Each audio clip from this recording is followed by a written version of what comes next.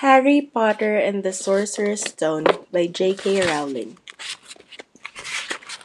Chapter 1. The Boy Who Lived. Mr. and Mrs. Dursley of Number 4 Privet Drive were proud to say that they were perfectly normal. Thank you very much.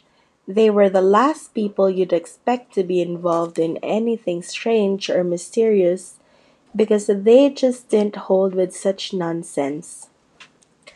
Mr. Dursley was the director of a firm called Grunnings, which made drills. He was a big, beefy man with hardly any neck, although he did have a very large mustache. Mrs. Dursley was thin and blonde, and had nearly twice the usual amount of neck, which came in very useful as she spent so much of her time craning over garden fences, spying on the neighbors. The Dursleys had a small son called Dudley, and in their opinion there was no finer boy anywhere. The Dursleys had everything they wanted, but they also had a secret, and their greatest fear was that somebody would discover it. They didn't think they could bear it if anyone found out the Potters. Mrs. Potter was Mrs. Dursley's sister, but they hadn't met for several years. In fact, Mrs. Dursley pretended she didn't have a sister because her sister and her good-for-nothing husband were very un-Dursleyish as it was possible to be. The Dursleys shuddered to think what the neighbors would say if the Potters arrived in the street. The Dursleys knew that the Potters had a small son too, but they had never even seen him. The boy was another good reason for keeping the Potters away. They didn't want Dudley mixing in with a child like that. When Mr. and Mrs. Dursley woke up on a dull gray Tuesday, our story starts. There was nothing about the cloudy sky outside to suggest that strange and mysterious things would soon be happening all over the country. Mr. Dursley hummed as he picked out his most boring tie for work, and Mrs. Dursley gossiped away happily as she wrestled the screaming Dudley into his high chair. None of them noticed a large tawny owl flutter past the window. At 8:30, Mr. Dursley picked up his briefcase, pecked Mrs. Dursley on the cheek, and tried to kiss Dudley goodbye, but missed, because Dudley was now having a tantrum and throwing his cereal at the walls. "Little tyke," chortled Mr. Dursley as he left the house. He got in his car and backed out of Number 4's drive. It was on the corner of the street that he noticed the first sign of something peculiar. A cat reading a map. For a second, Mr. Dursley didn't realize what he had seen. Then he jerked his head around to look again. There was a tabby cat standing on the corner of Privet Drive. But there wasn't a map in sight. What could he have been thinking of? It must have been a trick of light. Mr. Dursley blinked and stared at the cat. It stared back. As Mr. Dursley drove around the corner and ended the road, he watched the cat in his mirror. It was now reading the sign that said Privet Drive. No, looking at the sign. Cats couldn't read maps or signs. Mr. Dursley gave himself a little shake and put the cat out of his mind. As he drove toward town, he thought of nothing except the large order of drills he was hoping to get that day. But on the edge of towns, drills were driven out of his mind by something else. As he sat in the usual morning traffic jam, he couldn't help noticing that there seemed to be a lot of strangely dressed people about. People in cloaks. Mr. Dursley couldn't bear people who dressed in funny clothes. The get-ups he saw on young people. He supposed this was some stupid new fashion. He drummed his fingers on the steering wheel. He drummed his fingers on the steering wheel, and his eyes fell on a huddle of these weirdos standing quite close by. They were whispering excitedly together. Mr. Dursley was enraged to see that a couple of them weren't young at all. Why, that man had to be older than he was, and wearing an emerald green cloak. The nerve of him! But then it struck Mr. Dursley that this was probably some silly stunt. These people were obviously collecting for something. Ah, yes, that would be it. The traffic moved on, and a few minutes later Mr. Dursley arrived in the Grunnings parking lot, his mind back on drills. Mr. Dursley always sat with his back to the window in his office of the ninth floor. If he hadn't, he might have found it harder to concentrate on drills that morning. He didn't see the owl swooping past the broad daylight, though people down in the street did. They pointed and gazed open mouthed as owl after owl sped overhead. Mr. Dursley, however, had a perfectly normal owl-free morning. He yelled at 5 different people. He made several important telephone calls and shouted a bit more.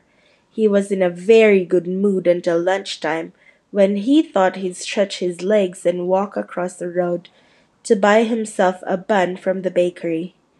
He'd forgotten all about the people in cloaks until he passed a group of them next to the baker's. He eyed them angrily as he passed. He didn't know why, but they made him uneasy. This bunch was whispering excitedly too, and he couldn't see a single collecting tin. It was on his way back past them, clutching a large doughnut in a bag, that he caught a few words of what they were saying. The Potters, that's right, that's what I heard. Yes, their son, Harry. Mr. Dursley stopped dead. Fear flooded him. He looked back at the whisperers as if he wanted to say something to them, but thought better of it. He dashed back across the road, hurried up to his office, snapped at his secretary not to disturb him, seized his phone, and had almost finished dialing his home number when he changed his mind. He put the receiver back down and stroked his mustache, thinking. No, he was being stupid. Potter wasn't such an unusual name. He was sure there were lots of people called Potter, who had a son called Harry. Come to think of it, he wasn't even sure his nephew was called Harry. He'd never even seen the boy. It might have been Harvey or Harold. There was no point in worrying. Mrs. Dursley, she always got so upset at any mention of her sister. He didn't blame her if he had a sister like that, but all the same, those people in cloaks. He found it a lot harder to concentrate on drills that afternoon, and when he left the building at 5 o'clock, he was still so worried that he walked straight into someone just outside the door. Sorry, he grunted as a tiny old man stumbled and almost fell. It was a few seconds before Mr. Dursley realized that the man was wearing a violet cloak. He didn't seem at all upset at being almost knocked to the ground. On the contrary, his face split into a wide smile, and he said in a squeaky voice that made passersby stare, "Don't be sorry, my dear sir, for nothing could upset me today. Rejoice, for who you know has gone at last. Even muggles like you should be celebrating this happy, happy day." And the old man hugged Mr. Dursley around the middle and walked off. Mr. Dursley stood rooted to the spot. He had been hugged by a complete stranger. He also thought he had been called a muggle, whatever that was. He was rattled. He hurried to his car and set off for home, hoping he was imagining things, which he had never hoped before, because he didn't approve of imagination. As he pulled into the driveway of number 4, the first thing he saw didn't improve his mood was the tabby cat he'd spotted that morning. It was now sitting on his garden wall. He was sure it was the same one. It had the same markings around its eyes. Shoo! Said Mr. Dursley loudly. The cat didn't move. It just gave him a stern look. Was this normal cat behavior? Mr. Dursley wondered, trying to pull himself together. He let himself into the house.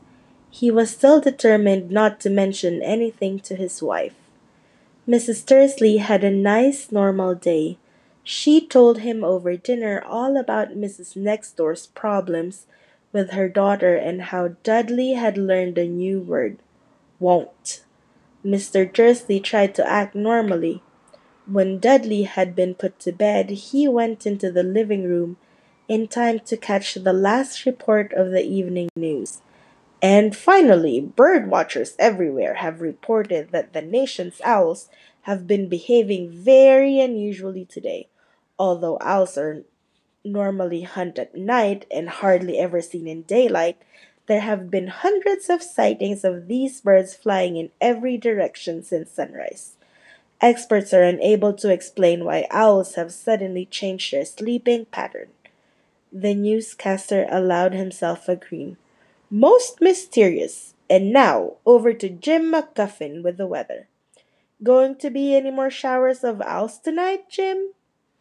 Well, Ted, said the weatherman, I don't know about that, but it's not only the owls that have been acting very oddly today. Viewers as far apart as Kent, Yorkshire, and Dundee have been phoning in to tell me that instead of rain I promised yesterday, they've had a downpour of shooting stars.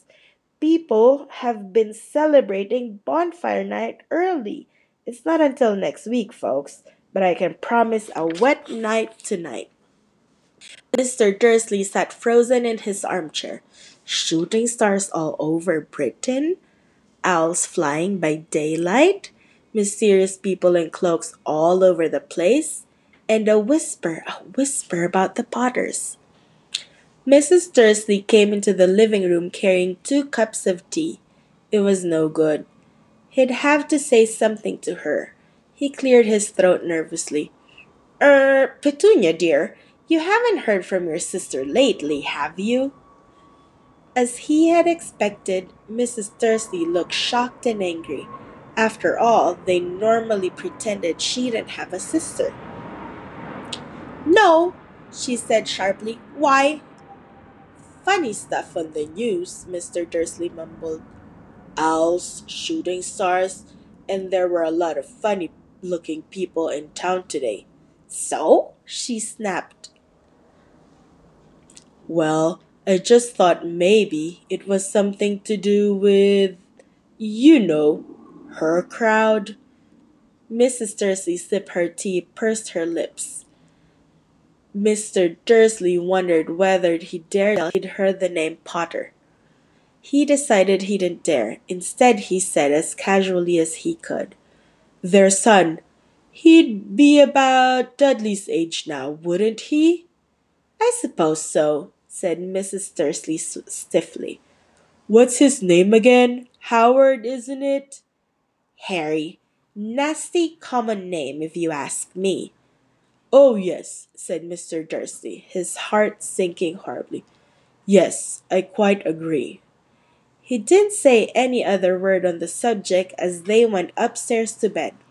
While Mrs. Dursley was in the bathroom, Mr. Dursley crept to the bedroom window and peered down into the front garden.